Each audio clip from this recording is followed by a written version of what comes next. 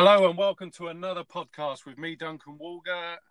This is how I teach golf, and today I'm going back across the pond. I'm speaking to a Great Britain and Ireland master professional, long-time friend since 2002 was the first time I met him at the Teaching and Coaching Summit out in America, Mr. Martin Hall. Martin, how are you, sir? I'm good, Duncan. How are you? Very well, very well. Very excited to have you on the podcast. Thank you ever so much for taking out some time of your incredibly busy schedule to do this. And I'm just going to crack straight on. Crack on, baby, crack on. Tell me about how you grew up, how you got into golf, and how you ended up where you are today. Well, first of all, I think my wife would get to grow up, so let's get that out there to start with. But my first, I started playing golf at Newcastle Golf Club, Newcastle under Lyme in North Staffordshire. My father was a member, and like a lot of people, I got into it almost by accident. I was determined I was going to be the best soccer player England had ever produced, and we moved out into the country, so there's no one to play soccer with, football with. So I ended up playing golf. I wouldn't say I was immensely gifted, but I enjoyed it very much. Had some lessons from the local assistant pro and got into it. And I suppose I'd be about 11, 12 maybe when I started. I was down to 3 handicap by the time I was 15, down to scratch at 17, turned pro and went to Wentworth when I was 18 as assistant pro. And, of course, I know that you know very well. Yes. You were assistant to? Tom Halliburton and then Bernard. Fantastic. And it was a great, every time I see Wentworth on the TV, I have great affection for it indeed. I wasn't there a long time, but it holds a big place in my heart and in my mind, that's for sure. Yeah, I always remember every day that I used to drive up to Wentworth for the 6.5 years I was there, driving up either through the east entrance or through the west entrance, just in that clubhouse. As soon as you see that clubhouse, and I always said, when at my leaving do, I said, if you ever get bored of that view, leave. Yeah, well, it's a great place. It's a great golf course. I mean, some people think perhaps the design changes. Some of them were necessary. Some of them were not. I mean, I still think, as I look at it on TV, it's still a wonderful test. It's a good sporty test with, especially the 2 par 5s at 17 and 18. A lot can happen in the last 2 holes, so I love it. Anyway, we're not here to talk about golf courses. We're here to talk about what makes golf balls go where they go. So,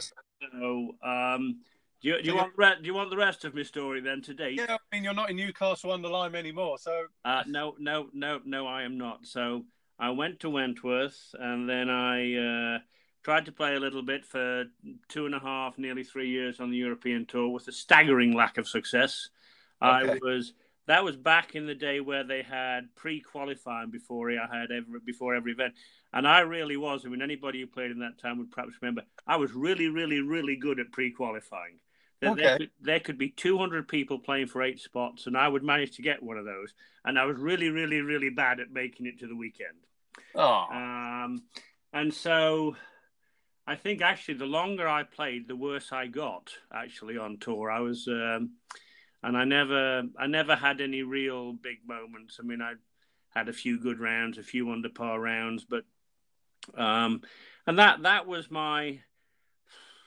almost my inspiration to try and find out what I needed to know to play better golf. And that in turn has led to me sharing that with a lot of people. And I certainly think in life, I don't know where there's a destiny. I don't know whether there's a divine power looking from above. That's for others to decide, not me. But sometimes things that seem really hard to swallow end up being a really good thing to happen to you. I missed a 4-foot putt on the last hole at Fox Hills. Yeah. To keep my card. A nasty, smelly left to right 4-footer, and I hit it weak and missed it on the low side. And that led to me not keeping my card. And because of that, I became the assistant professional at Trentham and started teaching, and that set me off in a new career, and I enjoyed it. I liked it. It was, didn't quite know what I was doing. I just waited for Golf Digest every month to arrive, and whatever the cover story was on Golf Digest that month, that's what I was teaching for the next month. That was the start of my teaching. And how long were you at Trentham? 7.5 years. Okay. Enjoyed it. No, you go back. You still go back there every summer, don't you? Oh yeah, go back a lot. I was back there just the other week actually. Still go back a lot. Enjoy it. Still go back to Newcastle. Still go back to Trentham. Still, I've lived more than half my life in America now, but I'm still a boy from North Staffordshire, and that will never change. Fantastic. And then, so why America? Well, so when I was on this, when I was starting to teach in England, and I knew that I didn't know enough to help people. I had a high dose of enthusiasm and a low dose of skill. So some people would get better just because you encourage them, but some of the more difficult cases, I didn't know what to do. So I was. I stayed in one night and happened to be flicking through Golf Digest. And again, these things happen in your life and you wonder if they were placed there or not. But I opened Golf Digest, random page, and I opened it on classified ads. I never read classified ads. And in the smallest print on the bottom of one page was Golf School, Turnberry, Scotland, Bob Toski, Jim Flick, Peter Costas, Davis Love, Chuck Cook. Wow. So, wow. So I wrote a letter to America, to Norwalk, Connecticut. Never expected to get a reply. My request was, could I come and watch a little bit? Because I had no money. And I got a return in 10 days. And they said, we'd be delighted to have you. So I beetled up to Turnberry in my broken down old Mini and watched them for 5 days at Turnberry and created the most amazing relationship with those great teachers, Bob Toski, Jim Flick, Peter Costas, Chuck Cook. And because of that, 3.5 years later, I ended up in America. So just it's amazing how who's your audience on this podcast, Dunk? Is it golfers or is it teachers or a bit of both? We get a bit of both. I must admit, at the start, it was the whole plan was so that it would go out to as many golfers as possible to help them find out if they weren't taking golf lessons, that there was a really good local professional to them that they may never have heard of before, but is doing some really, really good stuff. And they kind of get an insight into what would happen in a golf lesson. However, a lot of the listeners has been our fellow PJ professionals over here in the UK and a bit in the US now. So it's kind of morphing in lots of different ways. It's been a lot of fun. So you can take this whatever way you want to go, Martin. Well, it is what I would say to if there's any young professionals listening who are aspiring to do nicely in their career, it is what I would say. Take action, keep taking action, write letters, make phone calls, make connections, be strategic about advancing your career, because success doesn't happen by accident. You know some very successful teachers. I think I've had a degree of success. Jim Hardy's been immensely successful. None of it happens by accident. So, taking the time to, well, maybe these days it's an email or a tweet, but keep in touch with people who can advance your career or advance your base of knowledge. Yeah. That's how you climb the ladder. And we've been very lucky, I think, and very blessed to be able to speak with these people, go and watch these people. Like you said, you've obviously influenced me and helped me out a lot. Jim, Chris O'Connell, the late, unbelievably never been beaten, never equaled John Jacobs.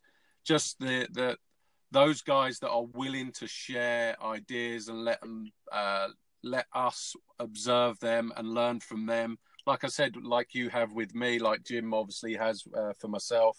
And like myself and Ian do here at World of Golf, golf pros come up, the youngsters, and asking us questions. And a lot of the times we're telling stories about when we met people like yourself and, like you did yourself, Chuck Cook, Bob Toski, all the greats that were so good at sharing their ideas and their stories and their lessons that they've learned. And they're more than happy to pass on. So that's great. Yeah, well, at some point today, I'm going to give you some of my John Jacobs pearls, which are priceless. Well, hopefully I haven't heard them. You probably haven't heard one or two of them, I can tell you that. Good stuff. Anyway, so from there, I came to Boca Raton. I was recruited by Jim Flick and Jack Nicklaus to work for the Jack Nicklaus golf schools all over the world. Did that for 7 years. Then my wife, Lisa, was playing very well around the world. She became a top player in the world, 2 Solheim Cups, 9 wins around the world. So I traveled a lot with her. So I traveled all over the world. Trying to coach your wife is not the easiest of tasks. So that's some good learning lessons there. And then settled down to just sort of teach at IBIS, 3 Nicklaus courses. Jack put me in there, great place to be. And then really, quite unexpectedly, 8 years ago, got recruited by the Golf Channel, and I've done about nearly 300 shows now on the Golf Channel with, shooting with Gary Player, Tom Watson, Raymond Floyd, Jack Nicklaus, Langer, Faldo, on and on and on, and I've really enjoyed that, and I'm certainly going to be doing that for the next 2 or 3 years. So that's been a really interesting skill set to learn how to do real television. Very, very different than standing on the back of the range using a phone to film a tip and put online. It's a completely different animal, so it's not easy. So that brings me about up to date. So that's where I am. Next. So tell me a bit about the facility at IBIS. I know you've been there, is it 25 years now? 20 years. 20 we just years. had 20 years. It's been great. Well, it's huge. It's like a town, really. We've got 2,500 homes in there. So that would probably be easily 6,000 people. Yeah. We have 3 golf courses, 3 Nicklaus golf courses, which are great. Massive clubhouse. 100,000 square feet, and they're thinking of enlarging it. Wonderful fitness center with a pool and tennis, and we've got 4 restaurants in the clubhouse. You could pretty much actually go to IBIS and not leave. You could just stay there. You don't need to leave the compound, as I call it. Brilliant. Fantastic. Massive practice ground, huge practice ground. Hit from both ends, good fitting center, and good facilities. It's a great place to teach. It's my workshop, it's my laboratory, and although the Golf Channel's been great for me, I still enjoy going out to IBIS 4 days a week and putting in a good day's effort teaching. That's teaching and testing and learning, and we're all still learning. Never ends. I mean, no one ever gets it. This is my first John Jacobs story. Go on. So the very first time I met John Jacobs was at Meon Valley, Southampton. And someone introduced me to him and said, you must have breakfast with him. So I went and had breakfast with him. And he's sitting reading the Telegraph and glasses over there. And I sat there silently. And eventually he lowered the paper. He said, morning, young man. He said, I hear you're not a bad player.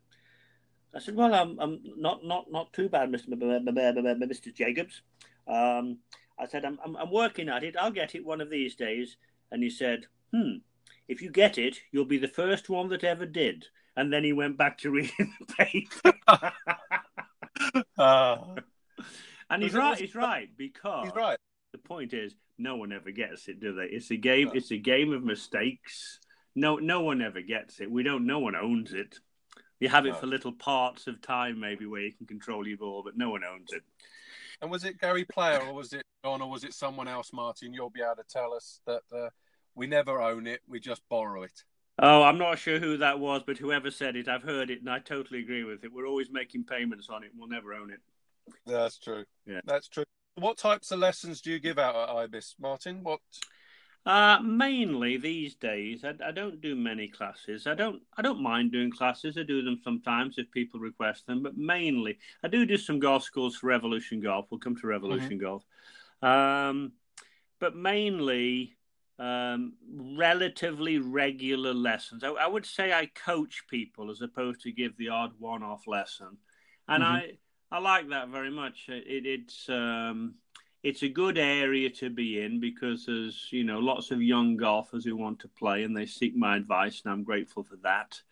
And we have a great practice ground. And in addition to that, I mean, life has been good to me. I'm a member at the Medalist and a member at Lake Nona, so I can go and take them out there and play there. And a lot of times we'll get to see Stenson practicing at Nona, or we'll see Tiger or Ricky practicing at the Medalist. And have a little chat with them. And Tiger's actually starting to be quite civil these days. It's a wonderful thing. He's very nice to everybody. Don't know if it's helping his game, but he's much nicer than he used to be. So I have good courses to take people away from Ibis and play on. The courses are great at Ibis, but I like to get away when I've got someone to go and play with. And then great practice ground. So all sorts of players. I mean, some tour pros, a lot of really good junior college players, and business people, and wives of members.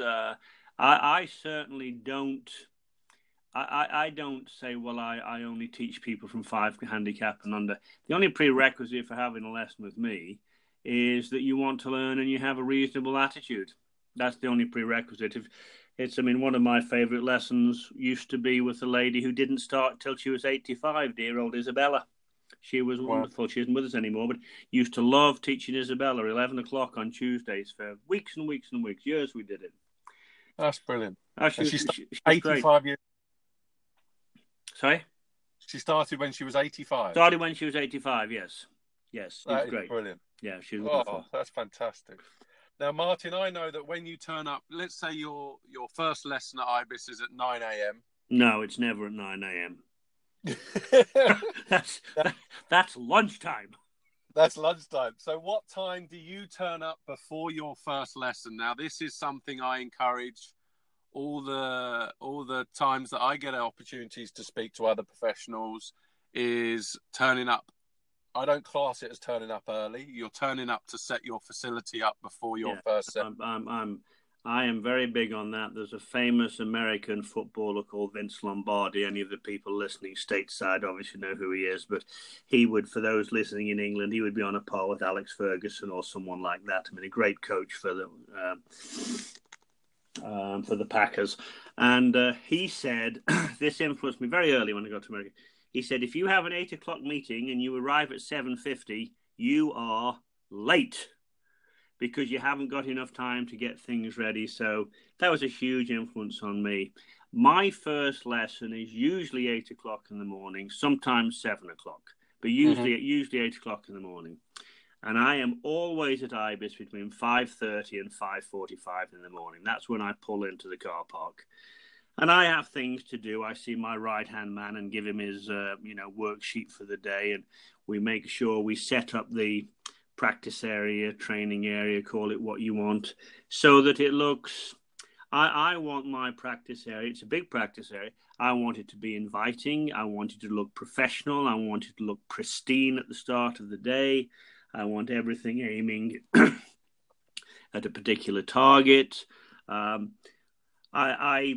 My sister used to go horse riding, so I was dragged along to watch her when she would horse ride. And it's always struck me, when you see them getting trained, all the fences are set out properly. There's a particular area, and they're not just sort of rambling around a field on a horse. Well, I want my golf practice ground to be exactly the same as that. That when people pull up, I want them to know, ooh, he is serious. This is a training ground. This is a workshop. This is a laboratory. I'm not in a field with a tee and a golf ball. Far from it. No. So I need all that set up. The other thing I also like to do is I like to have half an hour before I start where all my work is done. I don't want to be rushed into any lesson. I hate that. I'll have a cup of coffee and, collect my thoughts for the day. And I suppose really, like a lot of players do before they tee off in a big event, you need a little bit of quiet time before you go to the first tee. I like a little bit of quiet time before I give my first lesson. It's every lesson you give, it's a performance. I only give 1 hour lessons now. I don't do half-hour lessons anymore. But every lesson I give is a 1 hour, 60-minute performance. And I want to bring my best to every lesson. And something I learned from a chap called Brendan Bouchard, who I think is wonderful, is he would say at the start of every day, ask yourself, who needs my A game today? Anybody who's paying you for lessons, they want your A game. They need your A game. They deserve your A game. And you're not much of a professional if you don't give them everything you've got. So that's the start of my day. And there's I think for the teachers, there's what you teach. It's very important. There's also how you teach, probably more important. Your involvement with the students, your commitment to the students. It's been said for years, people don't care how much you know, but they know how much you care. You need to be invested in every student you have. And not just the ones who are winning trophies around the county or the country or the world, but anybody who's with you at that moment in time, they should be the most important person to you in the world at that moment in time. Yes. Couldn't agree anymore. I think it's huge, and I think when I see certain golf professionals, I watch other people teach from a distance, and I see them answering text or answering the phones or being on the phone during the lessons. Like, that's not okay for me. Yeah. Do you find that you change who you are, as in the way that you perform to different people as well? Do you find that you're a bit of an actor playing different roles? Very, very much so, Duncan. Very good point. Very much. You've got to be a chameleon. I think you've got to be a mirror to who they are. I mean, if I'm teaching someone who came from New York, made it on the streets, has made a fortune. I mean, what would it be in England? It would be someone who came up probably with the School of Hard Knocks in the East End of London. A bit of rough and tumble, but great person, but they've done really well. Then I think you've got to be someone who sort of came from that place. On the other hand, if you're teaching someone who came from Eton or Harvard, you've got to be a different person. So I think you have to be a chameleon. You have to mirror mirror how they behave, because that sort of tells you how they would expect to receive their information, how they'd want to receive the information. See, some people, if it was the tough guy from the East End of London or the Bronx, New York, who's done very well, and he hits a bad shot, he doesn't want to hear, "Oh, nearly, keep trying, we'll get there, let me pat you on the back." He wants to hear, "That was rubbish. Now get your act together, stop messing around and do it properly." Yeah. Some people need that, but not everybody. No. But you have to know, and I think that's what comes with experience. You have to know when to press the buttons. Yeah. Brendan Burchard, who's a book I've just finished reading called High Performance Habits. It's a wonderful book. And he said, if you're going to influence people, if you think of the people who have influenced you, people who have influenced you have done three things. One, they've taught you how to think. So you educate them. You give them good information. Two, you challenge them. You don't make it easy. If you think of your best teachers at school, Duncan, they didn't make it easy. They gave you good education, good information. They challenged you. That's number two. And number three, they're a role model. So if you think of Jim Hardy or John Jacobs or Chris O'Connell, three of your best role models, and perhaps me, I would want to educate you. I'd want to challenge you. I'd want to push you. I'd want to shove you. I'd want to say, no, you can do better than this. And then I would try and be a role model, as Jim has been for us. And you look at them and say, you know what? He does every bit of what he's asking me to do and a bit more. I'm going to do that. So I think that's a great way to influence people. That's what we're doing as teachers. We're influencing people. So let's say I've been fortunate enough to get a lesson with you. We've never met before. What would happen in that lesson, or is there a bit of dialogue before the lesson? What kind of happens? Look, what I do when people, first of all, I have a list, and I have perhaps not unlike a doctor. I have a bit of I have a list, and I have a bit of background information. If I don't know the student first, my right-hand man has done a bit of an interview with them.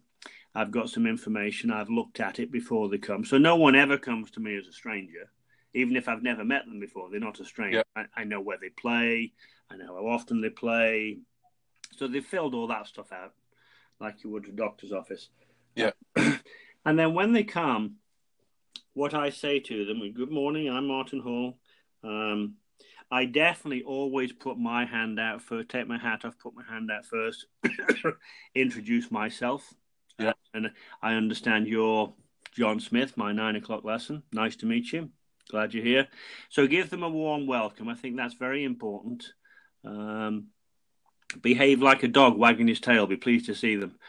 And then I ask them, why are you here? How can I help you? And then I shut up. Yeah. And I've found that's the best over the years and years and years of teaching. I found that's the best thing to do. Why are you here? How can I help you? And shut up. Now, some of them can say that in 2 sentences, and some of them will dance around the bonfire for 5 minutes before you actually hear why they're there. Yeah. But I want to know, like the doctor, I want to know, where does it hurt? Okay. Yeah. That's a starting point. Now, for you and I, with our John Jacobs background, that's going to be, at some point, it's going to be either the contact of the ball isn't very good or the direction of the ball isn't very good. Mm-hmm. At some point, it's going to slice its way down to that. So I'm just waiting to get to that point and say, okay, good, right. And then I will paraphrase what they've told me.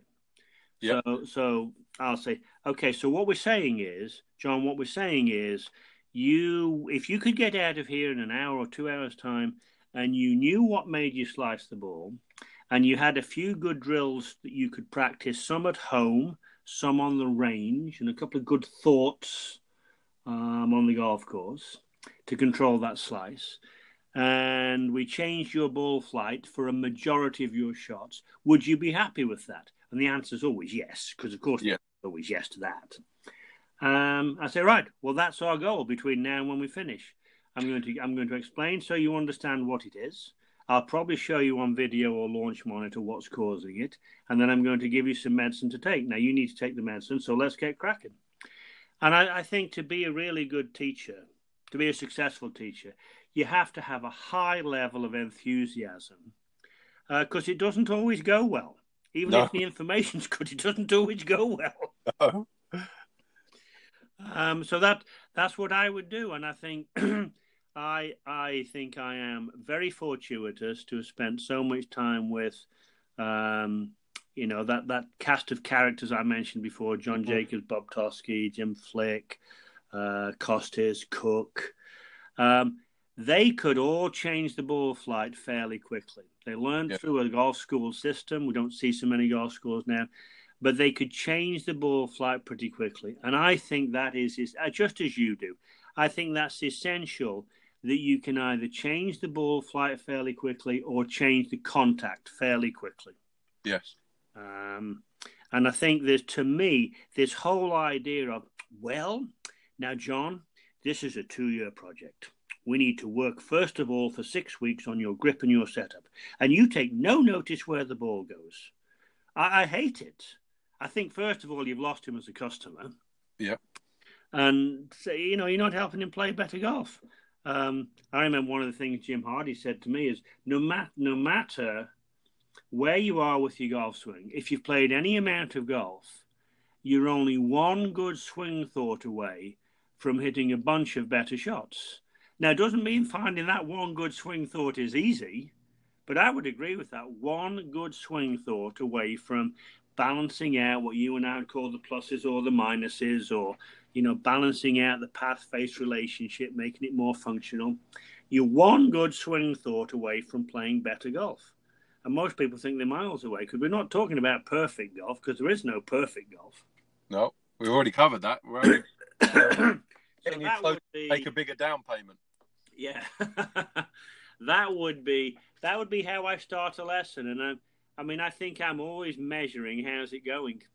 I'm always measuring how hard can I push them or not. Do they need stroking? Do they need a kick in the derriere? Mm-hmm. But I want it to be a good experience. I love teaching, but above anything, I want it to be a great experience for the student.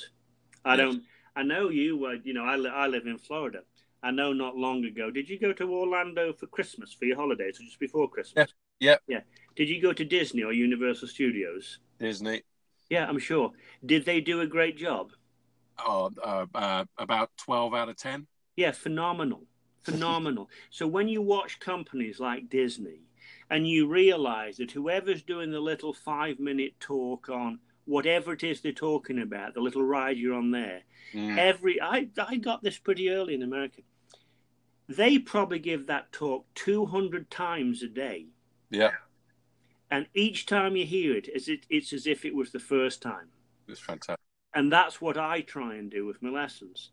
Even the last lesson of the day. I want people to think this is my first lesson of the day. So it takes a lot of energy, but I think it's your I feel it's my responsibility. I think it's your responsibility. I like to under-promise and over-deliver. So. Yes.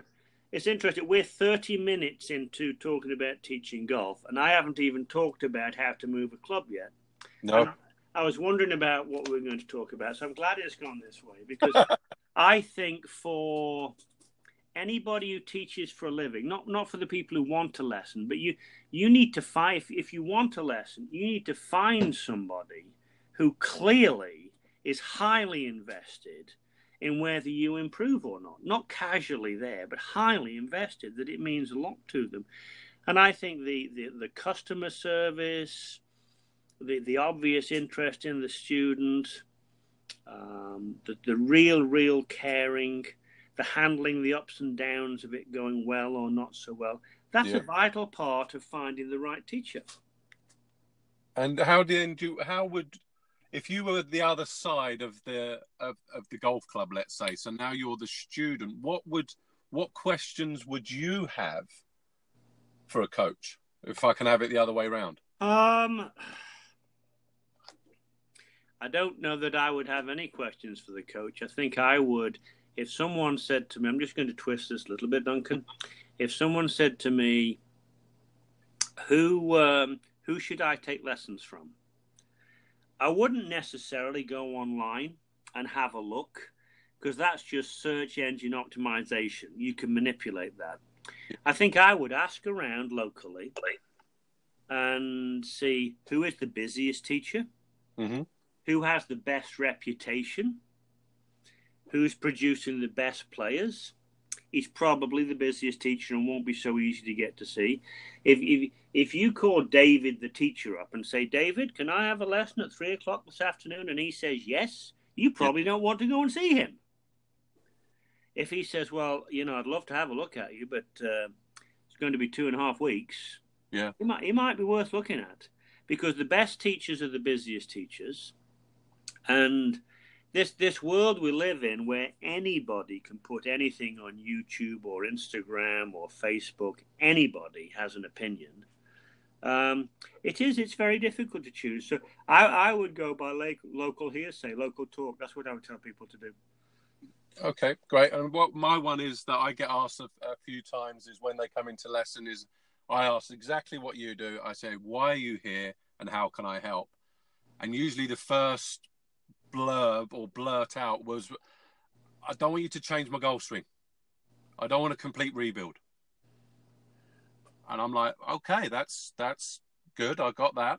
And then we get into the dialogue of, what clubs are you having most success with? Which ones are you not? And which ball flight do we need to fix? And, I know that you and I come from similar influences on fixing impact and ball flight and trying to make it more repetitive and everything else. So that's interesting, the way that you try and find an instructor. I like that, and hopefully the people out there that are non-golf instructors can then tag onto that one, Martin. So you'd mentioned what happens in a lesson with you. Can I just back up? Back up then, Duncan? Yeah, so I think you have to be cheerleader, you have to be manager as a teacher, you have to do all those things, and you have to be able to persuade people to a realistic point of view. So when people say, look,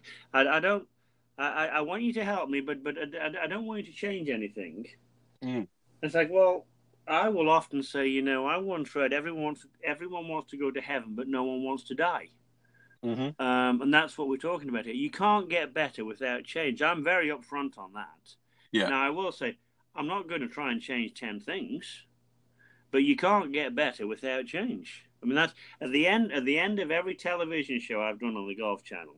I know you don't get the Golf Channel in the UK at the moment, although they, like Comcast, are trying to buy Sky TV, so maybe you will. We'll see.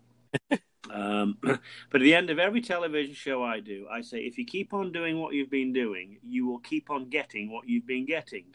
Mm-hmm. Make the effort, make the change. It's worth it. You can't get better without change. It won't. And I just get that right out in the open straight away. I think a lot of them are worried that you're just going to completely restart them, going back to your, the 2 year program. We're going to start with the grip again, regardless of where the ball's going. I think they're scared of that. Yeah, they are, but I think you have to learn to say, look, it'll be okay. Yeah, I'll take care of it. It'll be okay. Trust me. We're going to be all right. Yeah, which is great. So, again, going back to the start of the lesson, you mentioned you may show them more video, or you may show them via a launch monitor. What technology and training aids? I know you have them all, or virtually all. There might be one or two that you're missing, but it might only be one or two. It's one. Actually, it's two. It's two. And that one's on its way. No. Mrs. Hall has put a ban on the last two. Oh, okay. But I don't need them. But look, I have all of them because golf has been good to me. I have all of them, and I think the technology is interesting. I don't thoroughly trust every number in technology, whether it's launch monitors, force plates, 3D technology. I think they're very helpful. My line always has been, whether it's a launch monitor or a sensor you put on your body, I would say they're good, but they're not God. They're not good, but not God. So we don't know that the numbers are right. When a launch monitor spits out that ball left at 14 degrees and had 3,200 spin, how do we know that's true? I actually, this would be something that I wanted to talk about. Accurate thinking, cynical thinking almost. And I just got if people wanted to Google Napoleon Hill accurate thinking, yes, they would find some really good stuff there. And just a quote here: "You cannot accept an opinion offered to you unless it is based on facts or sound hypotheses about the facts. You should not offer any opinions except on the same grounds. Everyone except accurate thinkers has an abundance of opinions, and these are usually worthless. Opinions are easy, hard facts not so easy." So I don't disregard what the technology says, but I don't thoroughly absolutely trust it. I think there's an error tolerance in every piece of technology I've ever seen. Yep. So I think launch monitors are good with the start directions ball. Give it plus or minus 1 degree. I think they're good with the club face, plus or minus 1.5 degrees. The path, plus or minus 1.5 degrees. Now, the manufacturers would tell you otherwise, but my testing has said, nope, I think my numbers are pretty solid. Yeah. So I do use the technology. Anyway, so for me, for a lesson, I would want to know, okay, where does it hurt? Right. Let's start off. Let's hit a few shots with a few different clubs. Maybe have a look at a few pitches, a few 6-irons, a few drivers, and I'll see what I think the ball's doing. And I'm looking for a pattern. I think teaching is pattern recognition, knowing what you're looking for, and certainly directionally. There aren't 10 patterns. When people say I'm hitting it everywhere, it's like you're not. You're either swinging too much from the inside and leaving the face open or closing it excessively, or you're swinging too much from the outside and you're leaving the face open or closing it excessively. I mean, really, every errant shot that you ever hit is going to derive from one of those two patterns. So I think you just have to determine which pattern you're dealing with, and then I will put it on video. And I usually put on video, so they have a video. I send them the video with the commentary, and I do send video. Look, I'm not looking to show you that you don't look like Rory McIlroy or Tommy Fleetwood. We know that. I'm putting you on video to show you the smoking gun. This is where it's where your club gets to. This is where their club gets to. If you moved in that direction, your bad shots would be less bad. your good shots will be better. So I have hundreds and hundreds of models in my computer that I will use to make any given point I want to. I don't have a swing model. I just have players who've been really good that I can pull up to show a particular move that I think someone should perhaps try to do that would help them play better. And then we'll look about that, ask some questions. I have a whiteboard which I use a lot in my teaching studio. I like to draw on the whiteboard a lot. And then we go back outside and hit some golf balls, and more often than not, they hit the ball better. And then I always leave every lesson I do, Duncan. I always leave 5 minutes at the end of every lesson to close the lesson down. I want to know what they heard. So I'm very mindful of the time of lessons. And as I get near the end of the lesson, I ask everybody from tour pro to beginner to anybody in between. I ask every lesson, okay, let's see if what you learned is what I think I taught you. Mm-hmm. And the answers, when you say, what did you learn in the lesson today? Sometimes the answers are quite staggering at what they think they heard. Yes. So I just want to set the record straight before they leave. It's like, no, we didn't talk about that at all. And that happens a lot. So you just sort of, throw a cold bucket of water in the face, so to speak, and bring them back to earth. And try and focus the thoughts. And a lot of times I will make them write something down. And early on, people used to say, would you write it down for me? And then I saw Chuck Cook one time. He said, no, you write it down. And my initial thought was like, ooh, wow, that was a bit sharp. Yeah. And then I thought, actually, it isn't. They need to write it down so that they remember it and they put it in their own words. And it might have some meaning to them. Yes. And I encourage people to keep a journal of some sort. Mm-hmm. And that would be it. And then hopefully I'll see them in a couple of weeks, something like that. So that's my process of teaching. With regards to the start of the lesson, you said you'd get them to hit a few pitches first, then a few 7-iron, 6-7, and then up to the driver. Yeah. You want to see the whole spectrum. And then I'll probably hit. Thereafter, depending what they're doing, but thereafter I'll have them hit a lot of 6-irons. John Jacobs always told me that was a great club to practice with. My understanding is that Hogan hit more 6-irons than any other club. Because I think it's right in the middle of the range between the wedge and the driver. And it's a good club. I like to have people take really very precise targets. I'm a fan of blocked practice initially. Mm-hmm. I don't fully agree with all this stuff about get through your block practice as soon as you can and then get to random practice and get to competitive practice. That all sounds good, as Karl Morris would say. It's a good story. Yeah. But I think if you can't complete the task you're being asked to complete in block practice about 7 out of 10 times, then I think to your satisfaction. Then I think you should you should do a lot of block practice. James Seekman, who's a great teacher over here, great short game teacher, he thinks every session with every player should start with some block practice until you've ticked the boxes. And then you move on to random and competitive or whatever you want to call it. That's different names. So that's pretty much my process. As to what I teach, we could have a phone call or just, what are we on? We're on whatever we're on here. Anchor, isn't it? Anchor. We could talk. You and I could talk for days and days and days about the process of what makes a golf ball go where it goes. But one of the things I would say to you is that I know one of the things you wanted to ask me. If I'm jumping ahead here, please stop me. But one of the things you wanted to ask me was,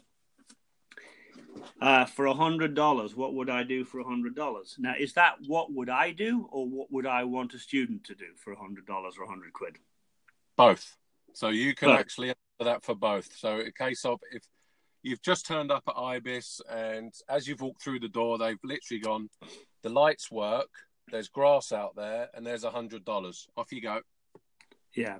I would, so for $100, what I would want a student to do between lessons is I would want them to get some resources.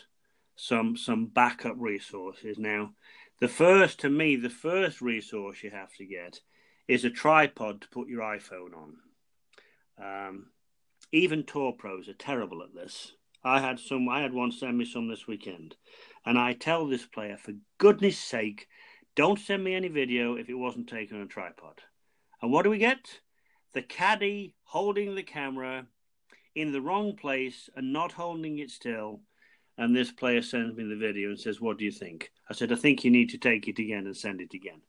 Because bad information is worse than no information at all. So number one would be to analyze your swing with some decent certainty. Get a tripod to put your phone on. And then get an app to analyze your swing on video, whether it's whatever it is. There's so many apps now, but someone you can draw lines with. But so that would be tripod would probably be tripod and the camera holder, maybe $50, maybe 35 quid, something like that. You'd still have a bit of money left. So then these are some of the things you could do. You could get yourself, I would recommend, depending on what I'm working from, I might recommend a golf book that I think would support what I'm doing. One of my favorites being Plain Truth for Golfers Masterclass by Jim Hardy. Second book. I personally think that's his best. I think it covers everything. Not asking what you think, but I think that's his best. But that's a great book for them to be able to refer to between lessons. If you wanted short game, I'd recommend perhaps something from James Seekman. Mm-hmm. If you want to now, the other thing I've done in my life is I've gone outside of golf quite a bit to understand what makes people successful in life and what makes people successful in golf. So another book that I recommend people to get if they want to be good. I always ask people, how good do you want to be? Yeah. For some people, it's just a hobby, so I wouldn't make this recommendation. But people who want to really be good, I recommend a book called The Success Principles by Jack Canfield. And it's have you read that, Dunk? I have not. You should read it. It's great. It is a fantastic read. 64 Principles for Success. Nothing to do with golf, although probably 54 of them apply to golf. Mm-hmm. Because golf is motivation, it's inspiration to play well. When I do speak at teaching summits, I always say, look, our job is to entertain, to educate, and motivate. That's what a teacher does. You have to entertain, educate, and motivate. And some people say, well, you don't need to entertain. It's like, yes, you do. Oh. You do need to entertain because it's a performance. You've got to get people interested. I like to see people smile during the lessons. I like to bring a little bit of humor in. When you watched the great John Jacobs and Jim Hardy, did they bring a bit of light humor into teaching? How their smiles lit up the room. Yeah, totally. But nothing lit up the room more than the students smiling either to them first or second. It didn't matter as long as people were smiling, because then they're enjoying it. There's a connection. There's rapport. There's everything you want. Yeah. Exactly. So I think that would be the if you are a student trying to get better. Number one, get a tripod. Number two, find a resource that is in agreement with your coach and just stick to that. Don't go online looking at every piece of YouTube that Tom, Dick, Harry, and Uncle Harry's brother called Albert has posted on YouTube. Yep. I mean, you may never come out of that black hole. No. So just use one resource. And then if you want to be successful, if you want to be the best you can be, find something that supports the other side of it. Find something that sort of nourishes your enthusiasm, that keeps you going when it's not going so well. Because golf is a hard game. That's for sure. So that is what I would suggest for $100 that you do as a student. Now, if you're a teaching professional for $100, I would find out in this day and age. In my time, I had to fly halfway around the world to go and watch Chuck Cook teach, or somebody of that nature. Nowadays, you can go online and you can subscribe. I wouldn't go for the free stuff on YouTube. I would do a bit of research and find out who's someone interesting that you really, really want to follow. And probably for about $100 a year, you can get untold video content. I'll tell you someone I'm following at the moment, a chap from California called Tyler Farrell. Very, very, very good on the the hands and the arms. And he's done it all with 3D technology now. So if you want to know about hands and arms, Tyler Farrell is really, really, really good to watch and learn from. I've learned a lot from him. So I would say to the teachers, find a site to subscribe to that you know will be good. And then when you subscribe, look at it. Make an appointment 3 nights a week with yourself. Like, I'm going to watch it for half an hour, 3 nights a week. Because you learn a lot. I used to spend thousands traveling to see these great teachers out. Yeah. I have, and I still do, and will continue to do. But I understand. Yeah, I totally get where you're coming from here. But for $100, you can do that. You can get insights that you wouldn't ordinarily get. So those would be my 2 things with $100, Dunk, or 100 quid. Yeah, that's brilliant. That is absolutely awesome. So, Martin, you're well travelled. Favourite golf course? Royal Birkdale, not even close. Not even close. I was there last year for the Open. You were a little kid for a week. I was. You're right. I really was. Not even close. It was the first Open Championship course I've played, and it's fantastic. It's brilliant. Yeah, no, I do love Royal Birkdale as well. Your golfing prediction for the year? Golf will continue to be difficult. That is my prediction. And as such, adjust expectations accordingly. I have a quote that I make all my students adhere to. And I said, do you get frustrated when you play golf? Yeah, I do. I really get frustrated. And I said, well, I have a formula for frustration that I got from a sports psychologist. Frustration is expectation minus reality. That's what frustration is. So frustration comes from setting unrealistic, overly high expectations. Or as Chuck Hogan used to say, you shud all over yourself. Don't shud all over yourself. The shoulds now. So my prediction is that golf will continue to be difficult, and the way around that is to have expectations that are realistic. Fantastic. I remember Jack Nicklaus playing years and years and years ago. Jack Nicklaus playing with his daughter-in-law, and people might take this the wrong way, but listen to the story behind it. So they go down the first, and Jack hits one down the first about 300, and his daughter-in-law, probably about 25, she was a good tennis player, topped it off the tee and knobbed it along the ground, and had taken about 9 shots before she got to Jack's drive, and she was getting really quite cross. And Jack turned to her and said, "What are you getting mad for? You're no good." Now, the point there, people might think that's blunt, but actually it isn't. It isn't really. It's like, if you don't put a lot of time in, and it isn't absolutely your thing to be the best golfer you can be, then it serves no purpose to get upset when you hit poor shots. The best players in the world hit terrible shots. Yeah. I mean, if you watch Tiger at Memorial the other week, he hit some wonderful shots. His ball striking I think he was number 1 in the field in ball striking. Yeah. He still hit some terrible drives. So it's going to happen. So I would say what I would like for everybody, maybe that's my thing, what I would like for everybody is to set more realistic expectations and realize that the golf is going to the golf course is something that you would want to enjoy. Make your mind before you get there, you're going to enjoy it. Find something to enjoy about it, even if your golf game isn't good. Brilliant.